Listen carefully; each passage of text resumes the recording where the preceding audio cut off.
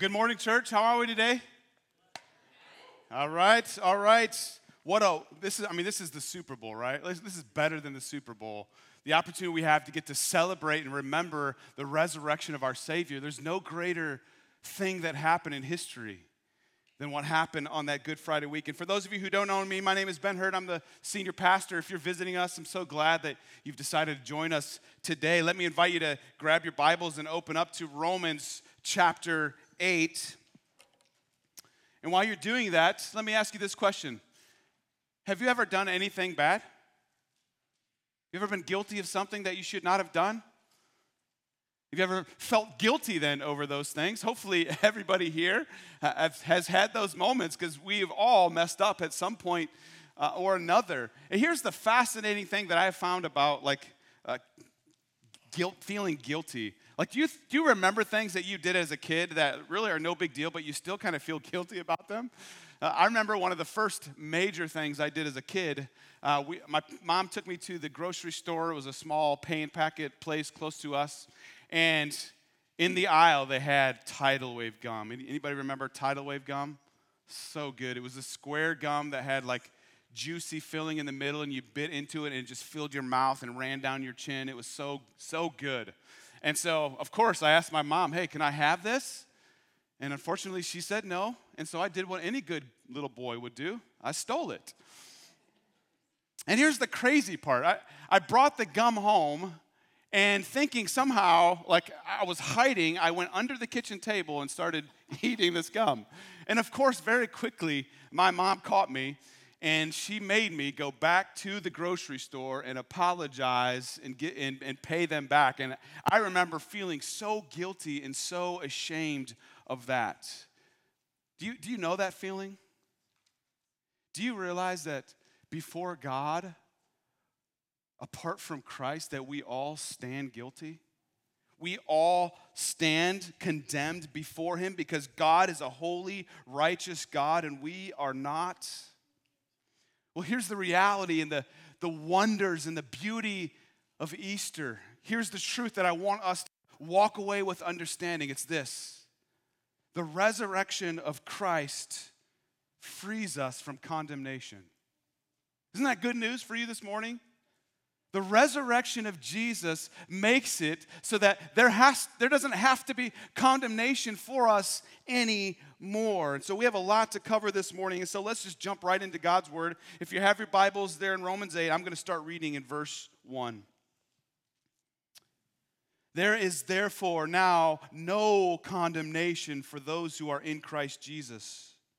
For the law of the Spirit of life has set you free in Christ Jesus from the law of sin and death. For God has done what the law, weakened by the flesh, could not do. By sending His own Son in the likeness of sinful flesh, and for sin, He condemned sin in the flesh, in order that the righteous requirement of the law might be fulfilled in us, who walk not according to the flesh, but according to the Spirit. For those who live according to the flesh set their minds on the things of the flesh, but those who live according to the Spirit set their minds on the things of the Spirit. For to set the mind on the flesh is death, but to set the mind on the Spirit is life and peace. For the mind that is set on the flesh is hostile to God, for it does not submit to God's law. Indeed, it cannot. Those who are in the flesh cannot please God. You, however, are not in the flesh, but in the Spirit, if in fact the Spirit of God dwells in you. Anyone who does not have the Spirit of Christ does not belong to Him. But if Christ is in you, although the body is dead because of sin, the Spirit is life because of righteousness. If the Spirit of Him who raised Jesus from the dead dwells in you, He who raised Christ Jesus from the dead will also give life to your mortal bodies through His Spirit who dwells in you. Let's pray. Father, what amazing truths we see here in these words. Father, we were all born into this world facing condemnation because of our sin against Almighty Holy God. Lord, each and every one of us deserves eternal suffering in hell, and yet you made a way by sending Jesus who died on the cross. But not only that, he defeated death and sin by rising from the grave, Lord, and we find great hope this morning knowing that Christ's resurrection allows us to be freed from condemnation. God, this is too deep for me to be able to express in man's words. So I pray, God, for help from your Spirit, that you would be moving amongst us today. Lord, that you would give us eyes to see. Lord, give us ears to hear. Give us hearts to perceive what it is that we need this morning, God. I pray that you would help me to communicate in a way that is helpful, Lord. Communicate in a way that is faithful, Lord, so that we could walk away understanding what your word says, being encouraged, Lord. And if there be any this morning who have walked into through these doors this morning, not in Christ, may they leave being freed from their sin this morning. May it be so, God. So, Lord, would you lead, guide, and direct us this morning, Lord? We are desperate for you. And it's in Jesus' name we pray. Amen. Some would say that Romans 8 is the greatest chapter in the Bible. Now we are at a church that believes that all of the scriptures are God-breathed. And so it's hard for us to try to pick a favorite, but nobody can deny the depths of the riches that we read here in Romans 8. These are wonderful truths for us to comprehend. And what I want to start out this morning is just, let's look back here at Romans 8, verse 1 here, to see what the truly good news is. Look at it again. There is therefore now no condemnation for those who are in Christ Jesus. This is truly great news, isn't it? But here is something that we must see. In order for it to be good news, there's something we must first understand, and that is this. Without Christ, we are condemned. Without him, we are condemned. Notice the wording there. There is therefore now no condemnation. That means at some point before this, there was condemnation. This is a new truth for these believers to understand the fact that in Christ there is no condemnation. But the reality for all of us that we must understand is that when we are born into this world, we are born under condemnation. And this leads us to ask a few questions. Why are we condemned?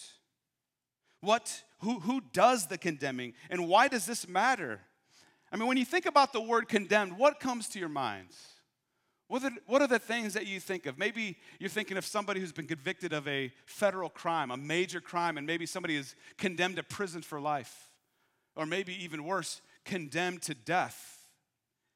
Or perhaps when you think of condemned, you think of a property that's been condemned. Maybe mold has overtaken a house and that property has been condemned and no one can live in it any longer. Well, Webster defines it this way.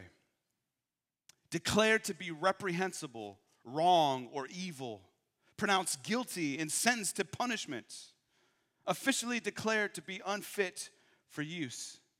This really, I mean, when you understand your position before Christ without him, this is pretty accurate, that describes who we are apart from Jesus Christ. And it is vital for us to understand this. So why is all humanity condemned at birth? Each and every one of us was created for a purpose. Do you know what you were created for? It wasn't for your job. You weren't created to have a family and provide for them. We were all created for one thing. We were all created to glorify God. The mission of our church is to glorify God by making disciples of Jesus Christ. We were all made, whether we want to acknowledge it with our lips, whether we want to live our lives that way, we were all created to glorify God. But here's the problem. We were born being enemies of his. We were born being haters of God. You see, we weren't made to be happy. We don't exist for everyone to worship us. It's not our mission to do whatever pleases us. We were created for God and his glory alone. But sadly, too often we live for our own glory. Isaiah 53:6 says, all we like sheep have gone astray. Each of us has turned our own way. It's all of us. It doesn't say some sheep, it doesn't say most sheep. It says all, we, every one of us. We've gone our own way. We were born running away from God. Nobody is born loving God. You know, I've asked people before, how long have you loved God? How long have you been a believer? I've loved Jesus my whole life, and that's absolutely not true. Nobody is born loving God.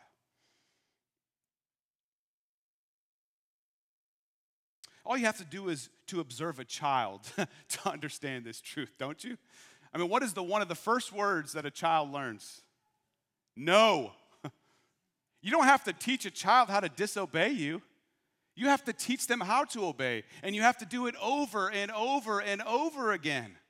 And here I am 43 years later in my life, and I still have troubles obeying sometimes. We don't have to learn to disobey. It's our nature to say no to what we don't want to do. It's been instilled in us from birth. We are born with a condition that leaves us separated from God. And because of this, that's why we stand condemned before Him. You know, as followers of Jesus, we believe in eternity. And for those who refuse to bow their knee to Jesus Christ, that eternity is hell. It's eternal punishment.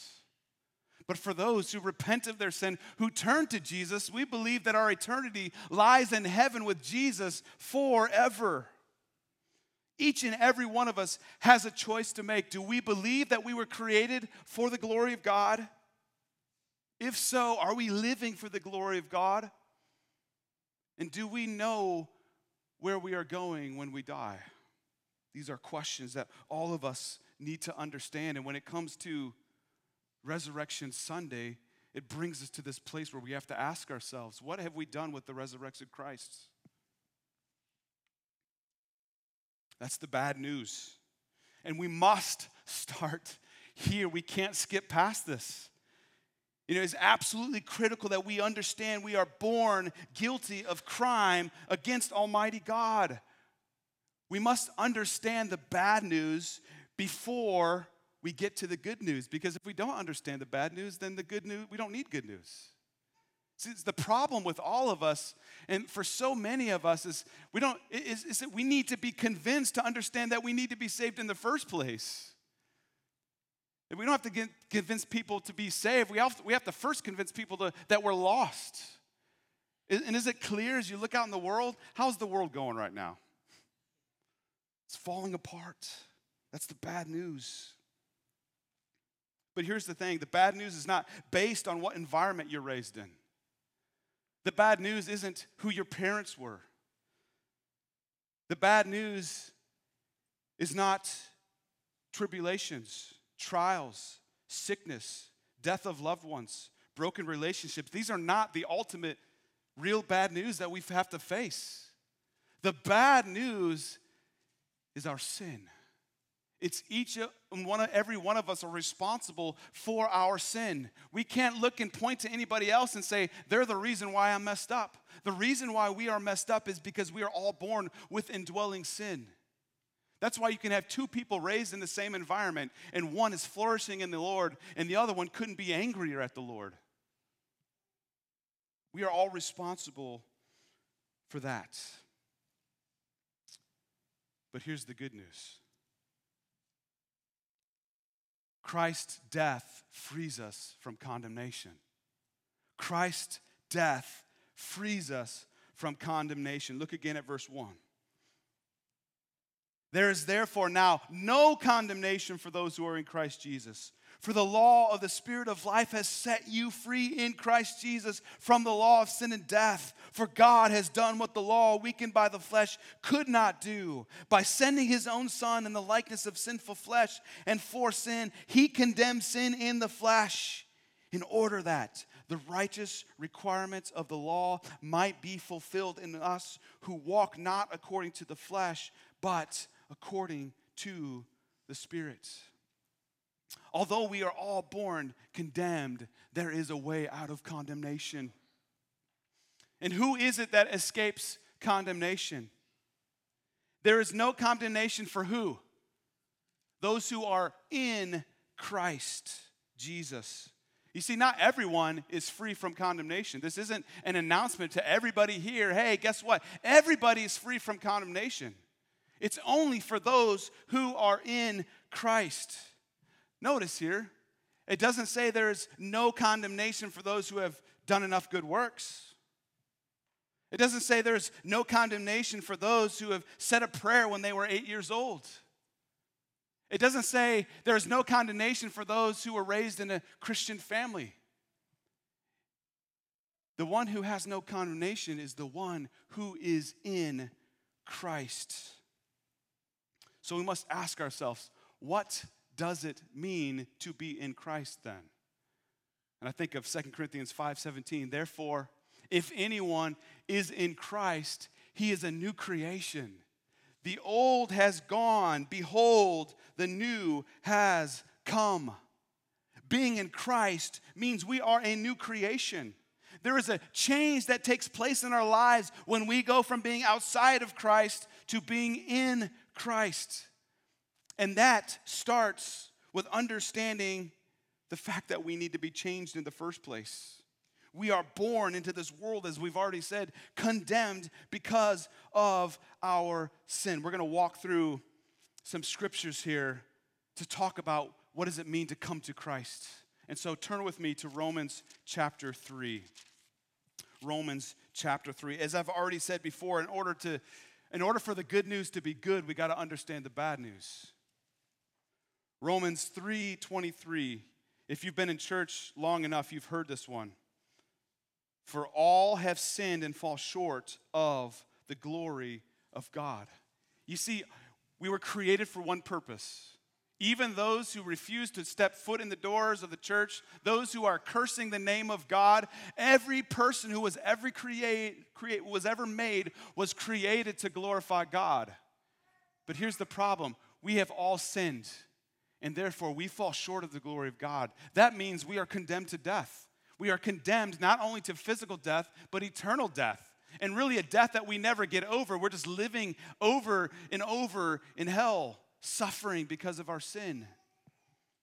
God is holy, and sin cannot be allowed in his presence. We must understand that. And here's where you got to come to understand. We may not be able to communicate to you. You may not be able to hear because you don't believe in God. And that's something that you're going to have to come to grips with. But if there is a God, that means we are responsible to him. And we fall short of his glory because of our sin. But that's not where God stops. Turn to Romans 6:23. Romans 6:23, we begin to see some good news. For the wages of sin is death. Here's the thing. Because we have sinned, our bodies are now dying. We will die because of our sin, physically. However, the free gift of God is eternal life in Christ Jesus our Lord. There is hope for us. There is hope for us. We don't have to stay in our sin. There's this free gift that God offers, eternal life in Christ Jesus our Lord. How did he do this? How did he do this? Look at Romans 5:8. Just flip back a page or two. Romans 5:8 says, but God showed his love for us, in that while we were still sinners, Christ died for us. Here's the reality. There is nothing that we can do to earn favor with God. We can't be good enough. We'll never be good enough. The best person who ever lived apart from Christ is still not good enough to be made right with Christ. Because even the smallest sin separates us from holy God who has never sinned. But here's the truth, right? None of us has a short list of sins. We have pages and pages and pages of sin. And God, for those who have repented and placed their faith, he's wiped that debt away. Jesus paid the price on the cross. Good Friday had to happen. There was no other way. We needed a substitute, and Jesus was our substitute. That's why we celebrate Good Friday. That's why we call it Good Friday, not Black Friday. Don't get those mixed up. I've done that before. It's Good Friday because our sins were paid for on the cross. And we see that right here in Romans chapter 8. So go back to our text of today, Romans 8, verse 3. For God has done what the law, weakened by the flesh, could not do. By sending his own Son in the likeness of sinful flesh and for sin, he condemned sin in the flesh in order that the righteous requirement of the law might be fulfilled in us. So here's what we need to understand about the law. In the Old Testament, God gave Moses and the Israelites the law. And the promise was that if they kept the law, God would prosper them, he'd watch over them, he'd protect them from their enemies. They would have no issues, but they couldn't keep the law. Romans 8 points out that it wasn't the law that was the problem, though. What was the problem here? The law was what? Weakened by the flesh. It's our human nature, our sinful nature is what makes the law ineffective. Because, think of it this way. When you tell a kid, don't do this, what do a lot of kids want to do?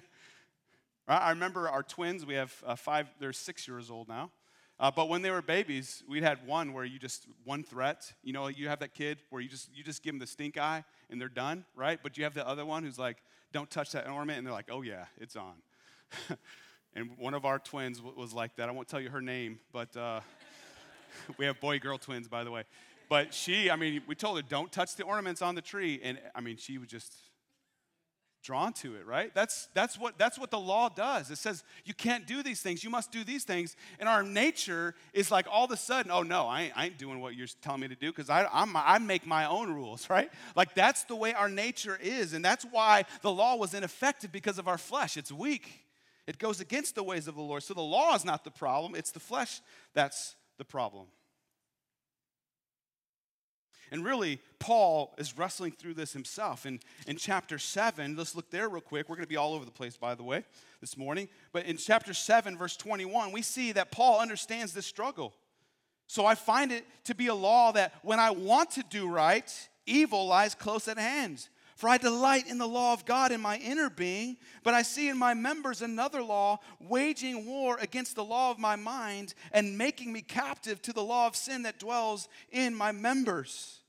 So he understands this struggle that he has, and that's why Christ had to die, because we couldn't do it on our own. Christ accomplished what we couldn't by paying for our sin on the cross. So how exactly is a person saved? Keep your finger here and turn with me to Ephesians chapter 2. Because I want your eyes on your scriptures, not just me reading it to you. So you got Galatians, Ephesians, and it's right in the middle of all these things. Ephesians chapter 2, another phenomenal book. Ephesians 2, verses 8 and 9, this is really a staple of the gospel. This is something that you've probably heard. If you've been here long enough, I've quoted these verses, but Ephesians 2, 8 and 9 says this, for by grace you have been saved through faith, and this is not your own doing. It is the gift of God, not a result of works, so that no one may boast. And so we need to understand, as I've said before, there's nothing you can do to earn God's favor. You will always fall short of the glory of God on your own. Grace and faith and salvation, all of these things are a gift of God. They're a gift from God so that there's no way to boast. There's no reason for boasting. What is the greatest sin in all of us? Pride. But when we come to Christ, it strips us of all of our accomplishments. We don't bring a resume to God and say, man, look at this, Lord. I'm pretty impressive. You probably want me on your team. We have nothing to offer. We need to understand that, but that's a beautiful thing when we come to the end of ourselves. Because if we don't come to the end of ourselves, then we're going to be tempted over and over again to boast in ourselves. Salvation is a gift from God. Jesus didn't die because we deserved it. Jesus died because there was no other way for us to be made right with God.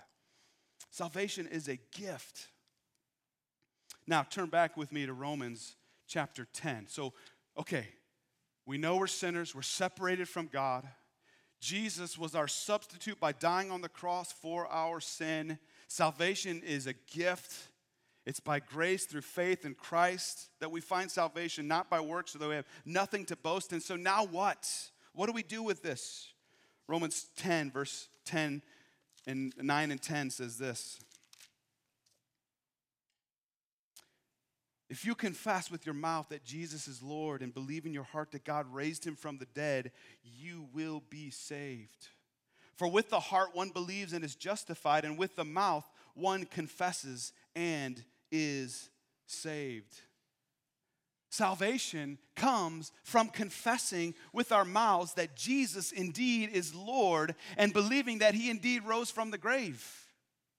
This is the path to salvation. This is the path to freedom from condemnation from God. Have you made this confession in your life? Have you come to the place where you have seen your sin? You're broken over it. You've confessed it, and you've placed your faith in Christ for salvation in Christ alone. The scriptures say that if you've done this, you will be saved. And when this happens, there's a transformation that takes place in our lives. According to verse 2, we have been set free from the law of sin and death. Verses 3 and 4 here point out in chapter 8 that God condemns sin in the flesh. That is Christ's body. Sin was condemned in Christ's body so that the righteous requirement of the law might be fulfilled in us. Think about this. In other words, if we confess our sins and we confess that Jesus is Lord, raised from the dead, a transaction takes place. Jesus' fulfillment of the law justifies us. And is as if God treats us as if we have never sinned. Think about that. I've heard recently in stories of people who were in prison for 20 plus years, and it's just coming to pass now that they were wrongfully imprisoned. Like there's a sense of joy that comes from that man being released, but also isn't there a sense of anger? Like the judicial system is screwed up, somebody's life, or there were people who said lies in order to get a person persecuted. But when you think of the reverse, you think of standing before a judge, utterly guilty. The blood is on your hands. The evidence points to you being guilty of all crime. You deserve death. And then somebody says, hey, judge, put the punishment on me. Let that sink in. Every sin you've ever committed, if you are in Christ, was placed on Jesus on the cross. And God poured out his wrath on him so that you might be made right with him. Is that not amazing? We don't come to Christ when we get it all together. We come to Christ because we can't get it all together. All of us are utterly guilty of sin before God, not just in a small way, but we have sinned over and over and over again. And even in our greatest work, there's sin involved in that because it's for selfish gain. Yet through the blood of Jesus Christ and our repentance and faith in Christ, we can find ourselves no longer condemned. Amen? Is this true for you? Have you come to understand your sinfulness? Something that plagues all of us. My prayer for each of you is that you would come to understand your need for Christ. And if you are wrestling through that this morning, let me encourage you. I'll be around. Our elders will be around. We'd love to talk with you and help you think through all these things. Perhaps you came with somebody who you trust, who you can go to with these questions. Don't leave here if you are wrestling through that. There is hope for you this morning. You may find yourself thinking, I have messed up way too much in order to be made right with God. Guess what? That's true for everybody. Each and every person here has done far too much for God to be willing to rescue us. But he did it because of that fact, not by works. So it leads us to ask the question, how do we know if we've truly been saved then? How do we know if this transaction, how do I know if I'm really in Christ? Okay, I said this prayer, but how do I really know if I am indeed in Christ? Well, the reality is when that happens, there is a shift in our life that takes place. Look at Romans 8, chapter 8, verse 5. For those who live according to the flesh set their minds on the things of the flesh, but those who live according to the Spirit set their minds on the things of the Spirit. For to set the mind on the flesh is death, but to set the mind on the Spirit is life and peace. For the mind that is set on the flesh is hostile to God, for it does not submit to God's law. Indeed, it cannot. Those who are in the flesh cannot please God. You see, at salvation, we begin to set our minds on the things of the Spirit rather than on the things of the flesh. What do I mean by that? What does that mean? And it makes me think of Philippians chapter 4. You don't have to turn there. I'll go ahead and just read it for you, but write this down if you want to look it up later. Philippians 4:8 says this. Finally, brothers, so this is our minds are beginning to think on the Spirit. We're setting our minds on the things of the Spirit rather than things of the flesh. Here are the things of the Spirit. Philippians 4:8. Finally, brothers, whatever is true, whatever is honorable, whatever is just, whatever is pure, whatever is lovely, whatever is commendable, if there is any excellence, if there's anything worthy of praise, think about these things. This is the sort of transaction that takes place, the transition in our lives. Our thinking turns to the ways of God. And when you think about it, it is so clear that God's ways are best. I mean, here's why I'm so convinced and believe it's true when the scriptures say for unbelievers there is a veil where they just can't see it. Because when God opens your eyes to the reality of his word, it is so obviously true and so obviously better than the way the world thinks that only a person who is blinded wouldn't get this.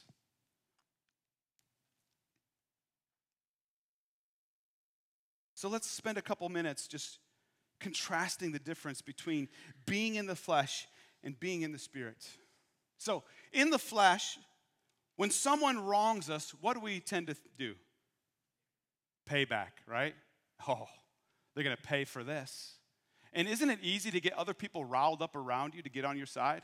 Like you just share how you've been wronged, and people are, oh, how dare they? Let's get the pitchforks out now.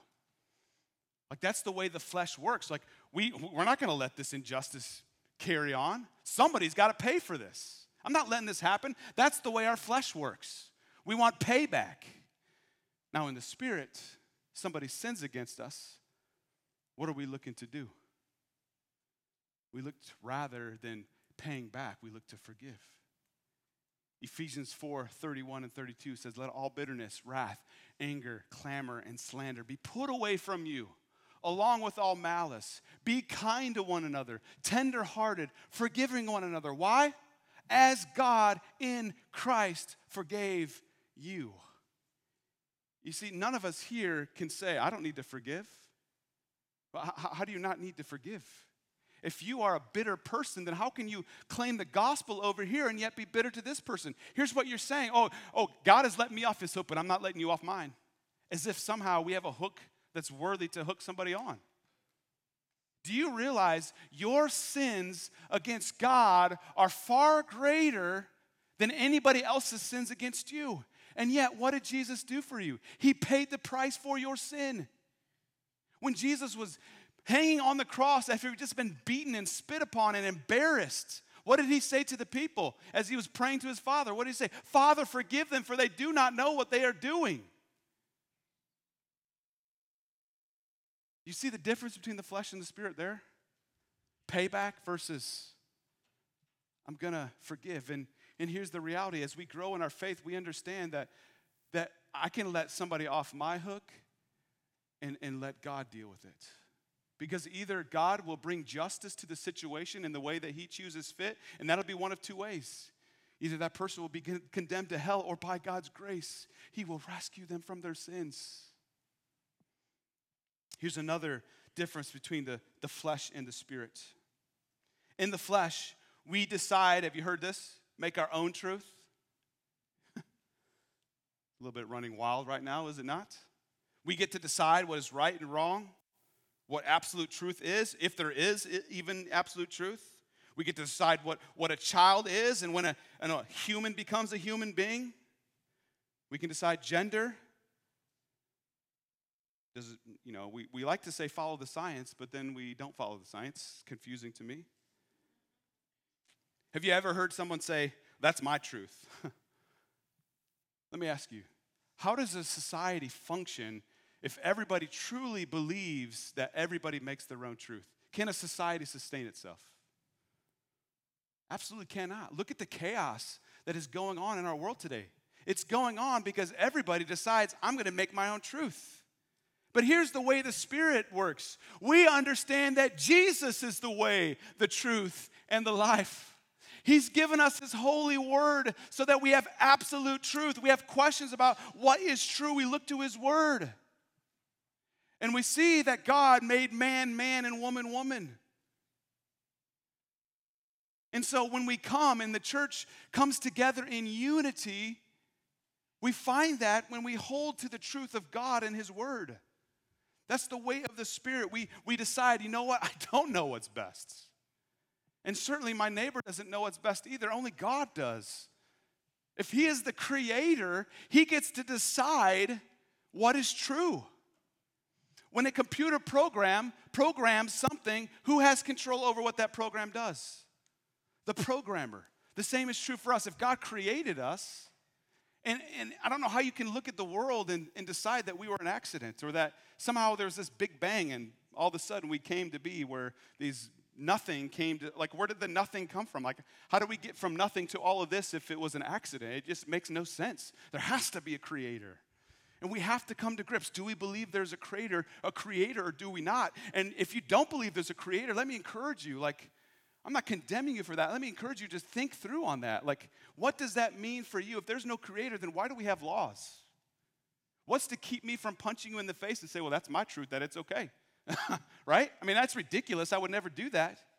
But this is why we need to understand. So coming back to the question, how do I know if I'm saved? Like, God transforms our minds. And so that really leads us to a place, though, like, but Ben, you don't understand. I still mess up. My mind still goes a little bit sideways sometimes. My flesh, I know what I want to do, but my flesh does something different. And here's what we need to understand here. This is not about perfection. Again, Paul understands what we are going through when we have those moments. Look at chapter 7, verse 18 of Romans. He says this, "For I know that nothing good dwells in me, that is in my flesh. For I have the desire to do what is right, but not the ability to carry it out. For I do not do the good I want to do, but the evil I do not want is what I keep on doing. Now, if I do what I do not want, it is no longer I who do it, but sin that dwells within me." You see, there's a war that is raging within us. And Paul has the same battle. Sometimes he doesn't know what he should do, and he does what he shouldn't do. But he doesn't call himself an unbeliever. Look how it goes on in verse 21. "So I find it to be a law that when I want to do right, evil lies close at hand. For I delight in the law of God in my inner being, but I see in my members another law waging war against the law of my mind and making me captive to the law of sin that dwells in my members." Can you just relate with Paul here? Like, Lord, I want to do what's right and I don't. And the very things that I shouldn't do, I do. He goes on in verse 24, "Wretched man that I am, who will deliver me from this body of death? Thanks be to God through Jesus Christ our Lord. So then I myself serve the law of God with my mind, but with my flesh I serve the law of sin." Here's the truth.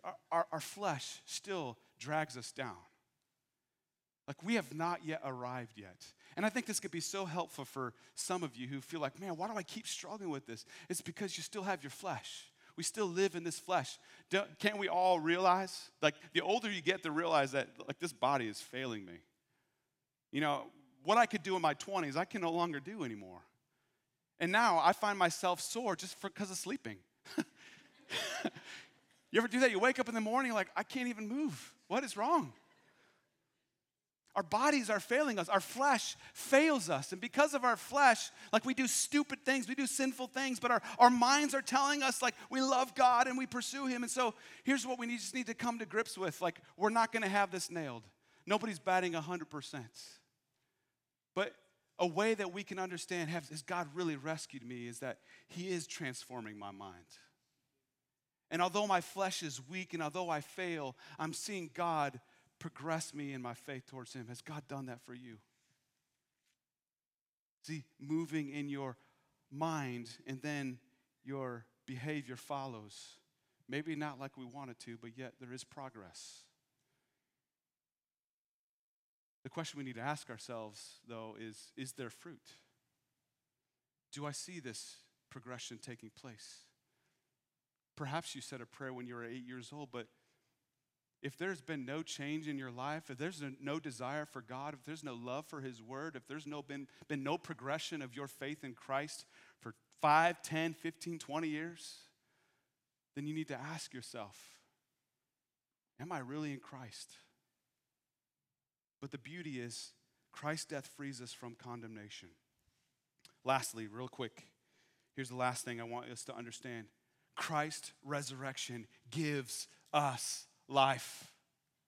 Look at verse 9 in chapter 8. You, however, are not in the flesh, but in the Spirit, if in fact the Spirit of God dwells in you. So how do we know the Spirit's dwelling in us? That's the conviction that we feel over sin. That's the desire that we have for His Word. That's the sorrow we feel when we screw up.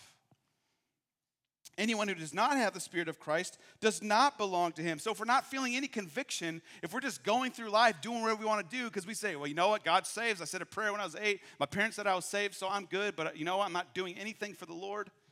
The truth is the Spirit does not live in you and you do not belong to Christ. But, verse 10, if Christ is in you, although the body is dead because of sin, the Spirit is life because of righteousness. If the Spirit of Him who raised Jesus from the dead dwells in you, He who raised Christ Jesus from the dead will also give life to your mortal bodies through His Spirit who dwells in you. Notice in verse 10, it says our bodies are dead because of sin. This is what we've talked about. Like, our sins lead us, our flesh leads us away from the ways of God, and He's transforming our minds. That's why there is a physical death, because we need to be rid of this body that causes us to stumble. It's our flesh that is dragging us down. It's our flesh that is dying. But remember Romans 6:23, the wages of sin is what? Is death. Because of our sin, our bodies are decaying. They're breaking down. I mean, think about that. Think about the obsession that our world has with staying young. I mean, how many billions upon billions of dollars is spent on trying to make us look younger than we are? And isn't it true for a lot of people? Have you seen like a lot of those who have tried to go through drastic measures to make themselves look younger, that they actually have, that's a sight to see. I hate to be, I won't call any names out. But we have this obsession to try to keep ourselves younger. But why would we want to stay in this state? This is not our home. To be in the Spirit means that we're not putting all of our eggs in the basket of earth. We are fading. This earth is fading. It has nothing to offer you long term. It always disappoints you. It never brings lasting satisfaction.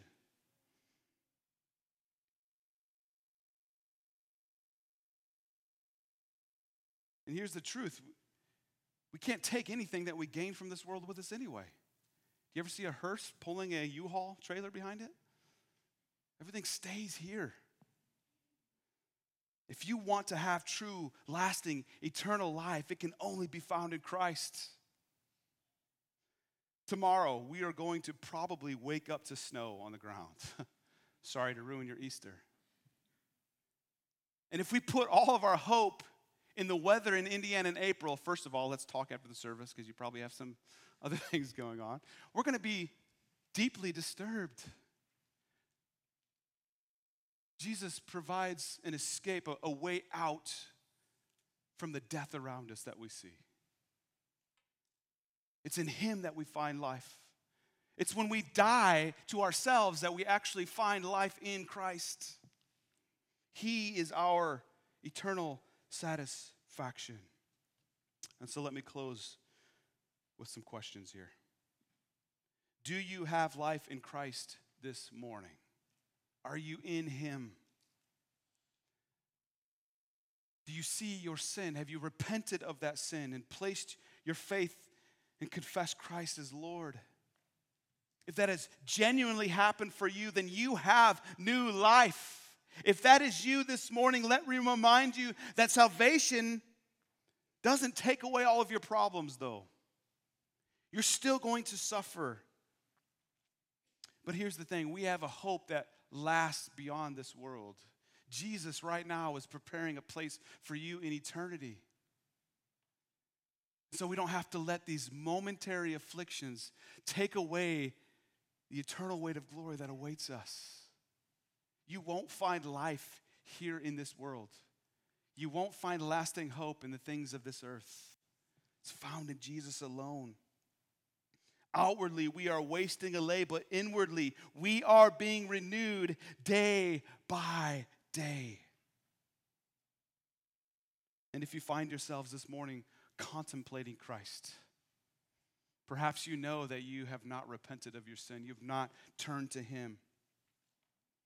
We all have to decide as we look at the world whether or not we believe there is a creator. And if there is a creator, what does that mean for us? And my plea with you this morning is that you would be able to see the brokenness in your life, that God would expose the sin that you have, and that you would see the hope that is in Jesus alone. Even today, the tomb of Jesus is empty. He is risen from the grave, and those whom He has set free is free indeed. Let's pray. Father, thank You for the hope that we have in Christ. Thank You for the eternity that we get to spend with You, Lord. Thank You,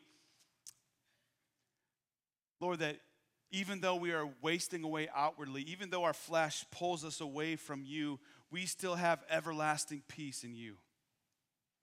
And Lord, I pray for those who have truly repented of their sin and placed their faith in You, God, would You remind them of the hope of the gospel, Lord, that You have taken off our chains. You have freed us from our sin, Lord. Fill them with utter joy.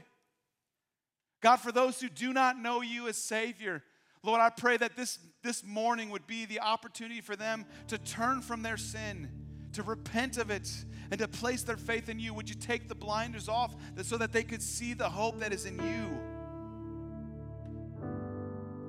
God, thank You for the resurrection.